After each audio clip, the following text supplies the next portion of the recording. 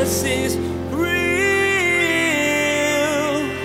There's power in your name. We find hope when we trust in your ways. We need real.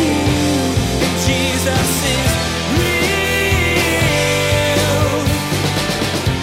We believe in Jesus because we need to believe in Jesus. We are not here saying we got it all together. We're saying, look, we're messed up. God's doing a work. We're not as we used to be. We're not how we should be. But God loves us and he's doing a work in our lives. And we believe that God's grace is more sufficient than the mistakes that we make.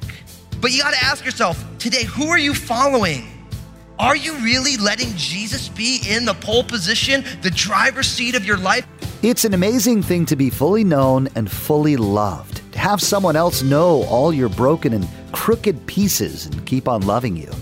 Today, Pastor Daniel reminds you once again that this is the love that Jesus has for you. He knows that you mess up. He knows that you want to be your own boss much of the time. He knows everything about you, the good and the bad, and he still welcomes you with open arms. This is the good news of the gospel. Now, here's Pastor Daniel in Matthew chapter 16 as he continues his message, the need for honesty. Jesus is real. David's psalm of repentance after his adultery and murderous heart with Bathsheba and her husband Uriah. Have mercy upon me, O God, according to your loving kindness, according to your tender mercies. Blot out my transgressions. Wash me thoroughly from my iniquity. Cleanse me from my sin, for I acknowledge my transgressions, and my sin is always before me. Against you, you only have I sinned and done this evil in your sight, that you may be found just when you speak and blameless when you judge. You see what he says? He says, God, against you I've sinned. Like he's ruined a family and an extended family, and he's cast dispersions on his own reign and his authority. But he's like, Lord, against you I've sinned. So we need to be honest about sin. Next, at the end of verse 24, you need to reflect on who you follow. We need to reflect on who we follow. Notice what it says. If anyone wants to come after me, let him deny himself, take up his cross, and follow me. I think an important area of self-reflection is to reflect and be honest about what are you following? What are you chasing after? Now, it'd be really convenient to say, well, hey, we're in church, we're all following and seeking after Jesus. Really? Are we really all doing that? Some of us are following and seeking after success. Following and seeking after something that we want. One of the things that I've learned is that in each one of our hearts, there are competing motivations. And sometimes Jesus is in the pole position. He is in the driver's seat, but other times, guess what? There's something else in the pole position. There's something else in the driver's seat. And I do believe in Jesus, but there's really another thing that I'm following. And if we're self-reflective, oftentimes it's hard to remember who we're following because there are so many competing motivations. I remember when I realized as a young husband and a young father that I wasn't doing a great job of providing for my family. I didn't have life insurance and I didn't have a retirement account and I didn't have any money in savings. I'm like, uh-oh. And so I began to follow the path of how do we accumulate wealth? Not that it was a bad thing, but it can't be what I'm following. But it was. Sometimes we get interested in health and really the main driver of our lives, there's some ideal of physical health. Be like, oh really, I'm just following after having a six-pack abs. And your religion becomes that. I know people who are more focused on hitting their BMI than they are on talking about Jesus. And it's completely backwards. We have to make sure that no matter what it is that we're pursuing, Jesus is in the driver's seat. And it's not wrong to understand finances to take care of your family. It's definitely not wrong to be healthy. It's not wrong to pursue your career excellently. But you have to make sure Jesus is the person you're following. Jesus is primary, and those things are subordinate to the glory of Jesus and the purposes. And for a lot of us, there's something right now that's in your life that is actually has the wheel of your life, and Jesus is actually subordinate to that.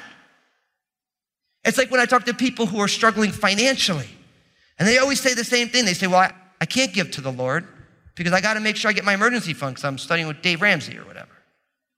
It's like, so what you want to do is you want to rob God to make sure that you have the right amount of reserves. I'm like, look, man, if God ain't in your reserves, then you ain't got no reserves. But it sounds counterintuitive, right?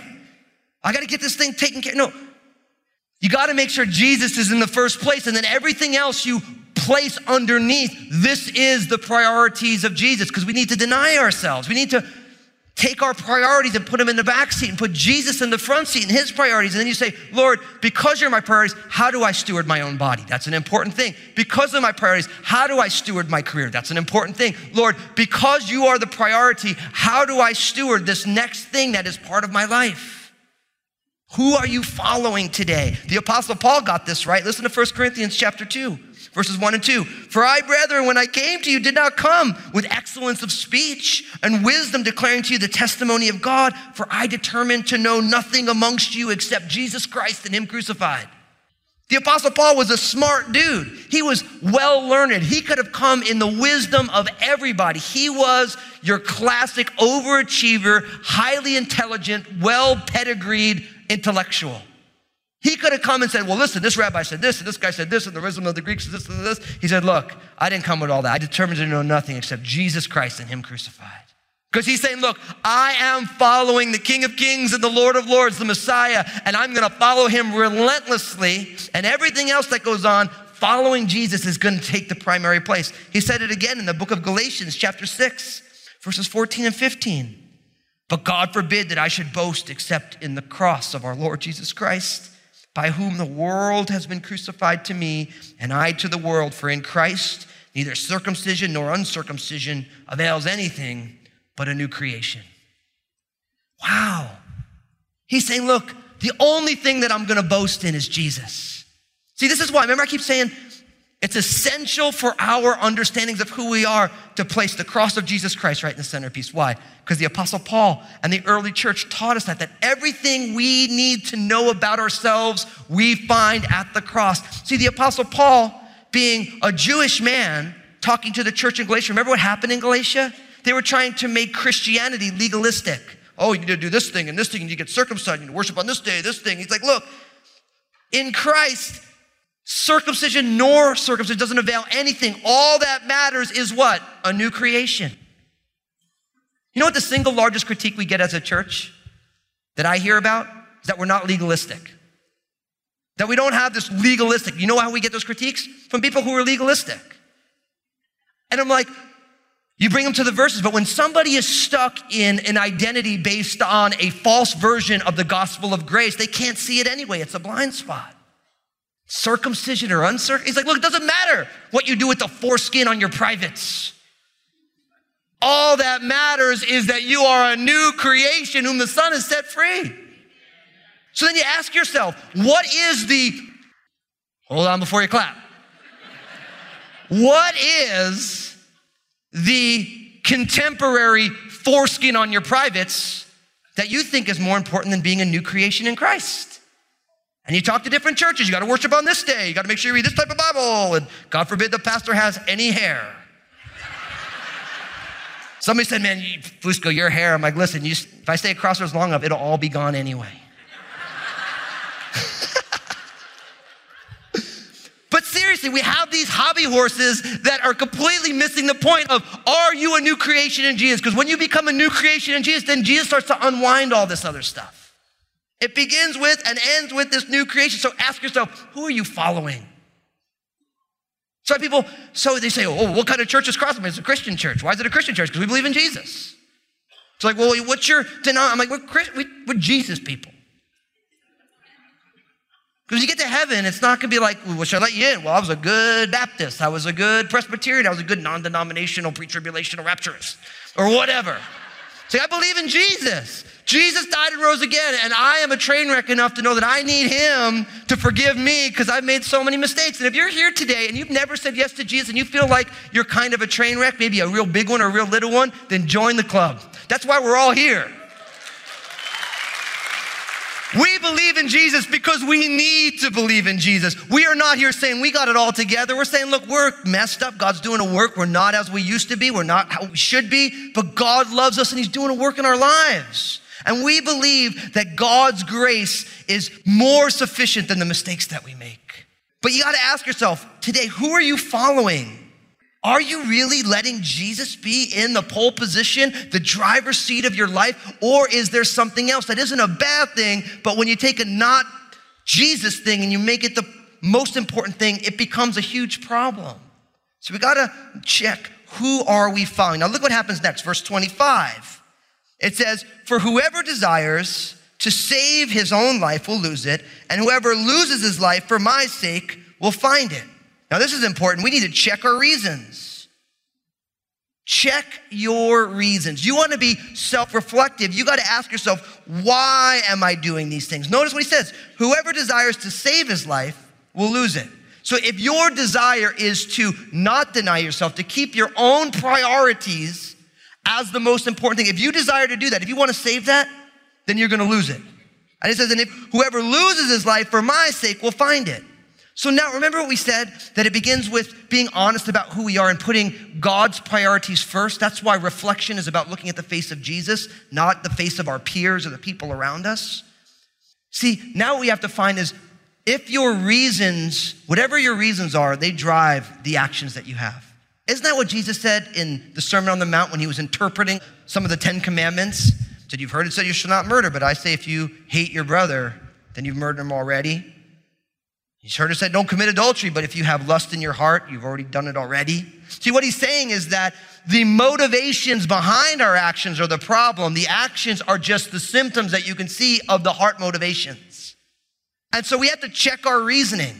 You and I need to say, why am I doing this? And in this case, he's saying, look, if you want to keep your self-styled priorities as number one, ultimately you're going to lose your life anyway. That the outgrowth, the eschatological, that's a good theology word for you. That means in the end of days, when all the books are open and God brings forth judgment, at that last day, if you desire to keep your own priorities, you are going to lose your life. You're going to miss out on what real life is. But if you are willing to give up your life, Jesus says, for my sake, then you're going to have life. You see why this identity is so important now.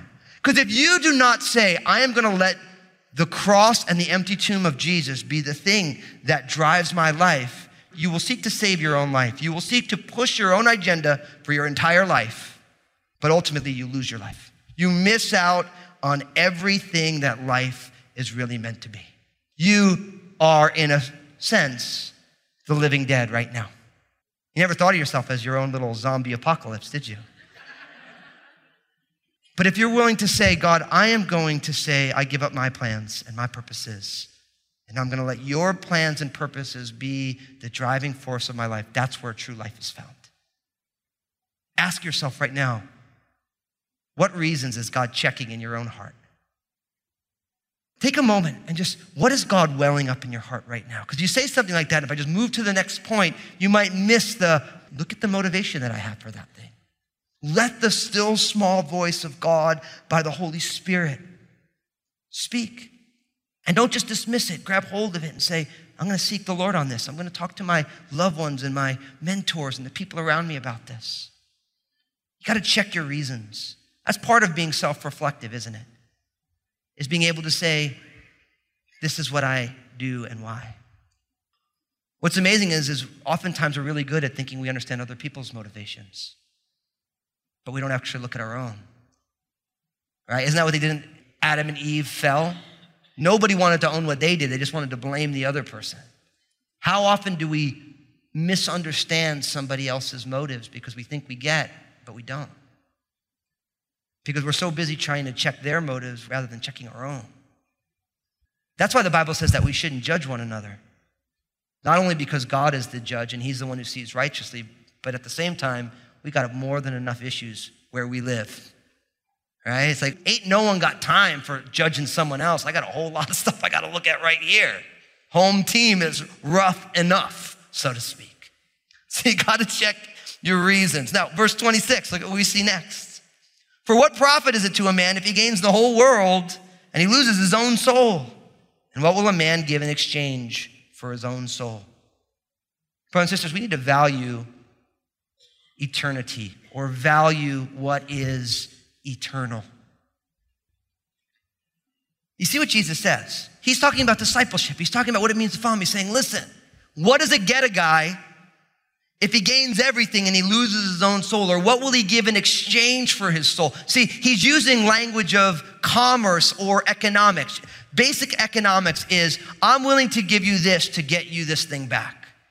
Like if you like your designer coffee, or if you just live in Portland and you can't drink any normal coffee, you have to drink single origin, roasted from this guy and that thing, right? And they don't even give you any milk. It's just water and this crushed up bean in a drink. And you're saying, look, I value that more than I value my $4, right? That's how it works. I'm willing to exchange this for that, right? Jesus says that in the midst of your decision making, we need to value eternity. He's saying, what does it profit a man if he gains everything and he loses his own soul? See, too often the reason we don't make God prioritized decisions is we're not thinking long-term. We're just thinking about the moment. And our culture today is so bad at self-control because we are so designed for the immediate gratification of the senses. Everything about you can have it your way. You could have it yesterday, faster, quicker. Not a bad thing in the name of efficiency, but what it has also accomplished is undermining our ability to think long-term, to think beyond the next 5 minutes. And in our understanding of who we are, we have to learn how to value the things that God values. There's an old saying that I've heard, when soon this life is past, only what we've done for Christ will last. He's saying the only thing that is truly eternal is what has been done for the glory of Christ. And that is a true statement. So loving your spouse, loving your children, being a person of forgiveness, choosing the narrow gate and the difficult way of God's glory, those things will last for eternity, but everything else is temporary and temporal. And we're so driven to make temporary decisions about temporal matters rather than saying, I want to make decisions that impact eternity for the glory of God. And I'll be honest with you, I'm a pastor of a church, and I have to remind myself every day, Daniel, think about eternity. Think about when it's all said and done and all this is over, what's really important. And I'm just being super vulnerable. It's a challenge because we live in a world that pushes everything to what do you want now? How do you get what you want now? And sometimes the plans and purposes of God, always the plans and purposes of God are never expedient. They're never efficient. They always think about what we are. We're the church. God's plan to bring his message to the world is us. How many of you would have chosen that if you were the true and living God? We're going to come up with a million better ways to get this thing done than jokers like me and you. I mean, God chose to put his spirit in his people. If I was God, I would have taken, a robot, muscular, big, loud voice, smart, perfect people. And you're like, yeah, I'm going to do it that way. It's just like if God was general manager of a sports team, got the first pick in the draft, chooses the worst collegiate football player ever. I'm going to make my team with that guy. Yeah. You don't like to think of yourself as that, do you? But you look at the people God chose. I mean, Peter couldn't get out of his own way. All the apostles, they were bickering and fighting and all this stuff is going on. And God's like, Jesus, the Lord's like, yeah, these are my disciples right here. Oh yeah, we're going to put Paul in the mix too. We like the murderer guy. Yeah. We're going to mess up team chemistry real good. This is the guy who's been hunting them down. We're going to put him on the team. That's going to be great. Yeah. God's ways are not normal ways. And you got to ask yourself, are you valuing eternity in the way you see your life right now? Are you thinking about the whole thing, not just 30 years or 50 years or 80 years, but you're thinking ages upon ages without end? And you're factoring that into your decision making right now. It reminds me, of course, of Psalm 139, verses 23 and 24, where it says, "Search me, O God, and know my heart. Try me and know my anxieties, and see if there is any wicked way in me, and lead me in the way everlasting." He's saying, lead me on the paths that lead to eternity. So many of our decisions are made with only the temporary in mind, and it completely cuts the legs out of who we're meant to be in Christ. See, the Lord's not saying neglect the present for the future. He's saying include the future in your decision making about the present. He's not saying forget now for later. He's saying remember later, and that will properly inform now. We have one more thing I want to share with you. Look what it says in verse 27, speaking about this need for reflection, this need for identity. Look what it says. "For the Son of Man will come in the glory of his Father with his angels, and then he will reward each according to his works." Now remember I said that there's going to come a time when the books are going to be open and you get everything now, but you really lose your life and all these different things. Now Jesus reminds them that he's going to come back with his Father's glory with the angels, and it says he is going to reward each according to his what? Works. What does this teach us? Actions reveal. You want to understand who you are, look at who you are. Look at what are the actions of that I do and in my life, and what is the fallout from those actions, and that will give you a perfect mirrored view of who you are right now. Now, that's a terrifying thing, isn't it? Because oftentimes we don't really view our actions based on what they are. We actually view our actions based on our best possible set of motivations, and we have a tendency to want to put blinders on to the impact of the decisions and the way that we carry ourselves are. The actions that you do every day, what happened yesterday, what happened the day before, whatever the fallout of it, that reveals who you are. Now listen, I say that and it's kind of a horrifying statement. This is who I am. This is what I am. This is how I am. But then we're reminded of the fact that God is not done with us yet. That there's not a person here who the revelation of our actions leaves us feeling a bit uneasy about who we are. And my friends, that is why we believe in Jesus. That's why. Jesus is real. We live in a world that's all about right now, getting what you want immediately. Well, today, Pastor Daniel shared that it's vital that you live with eternity in mind as a follower of God. You need to factor eternity into your plans. God's work in you and in this world are on a totally different timetable than yours. He's working from the big picture, not your small moments in time. When you keep eternity in mind, you'll include the future in your decisions about the present. Pastor Daniel's message today is just one of many he shared from a variety of books in the Bible. Would you like to explore more? Just visit JesusIsRealRadio.com to access our library of audio. You can also connect with Pastor Daniel on Twitter, Facebook, and Instagram through the links you'll find at the bottom of the page. That website again is JesusIsRealRadio.com. Join us again here on Jesus is Real Radio, and Pastor Daniel will explain that loving yourself doesn't mean giving in to every little thing your heart desires.